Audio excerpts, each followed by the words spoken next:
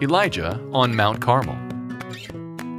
Elijah said to King Ahab, "Tell Israel to meet me on Mount Carmel and bring the prophets of Baal." Once everyone was there, Elijah said to the people, "Why do you go back and forth? If the Lord is God, follow him. If Baal, follow him. Give us 2 bulls, one for me and the other for these prophets of Baal. We'll prepare it for sacrifice, but we won't put fire on the wood. The God who lights the fire, he is God." The people agreed. The prophets of Baal went first. They prepared the bull, then called on Baal. They prayed all morning and into the afternoon, but nothing happened. Finally, Elijah built an altar and dug a trench around it. He then put the bull in place.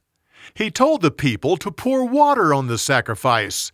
He had them do it 3 times until the altar was totally wet. It even filled the trench with water.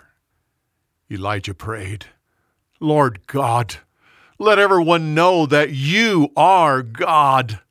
Suddenly, fire fell down from heaven and burned up the sacrifice and the altar. It even licked up the water that was in the trench. The people fell down and shouted, "The Lord, he is God!"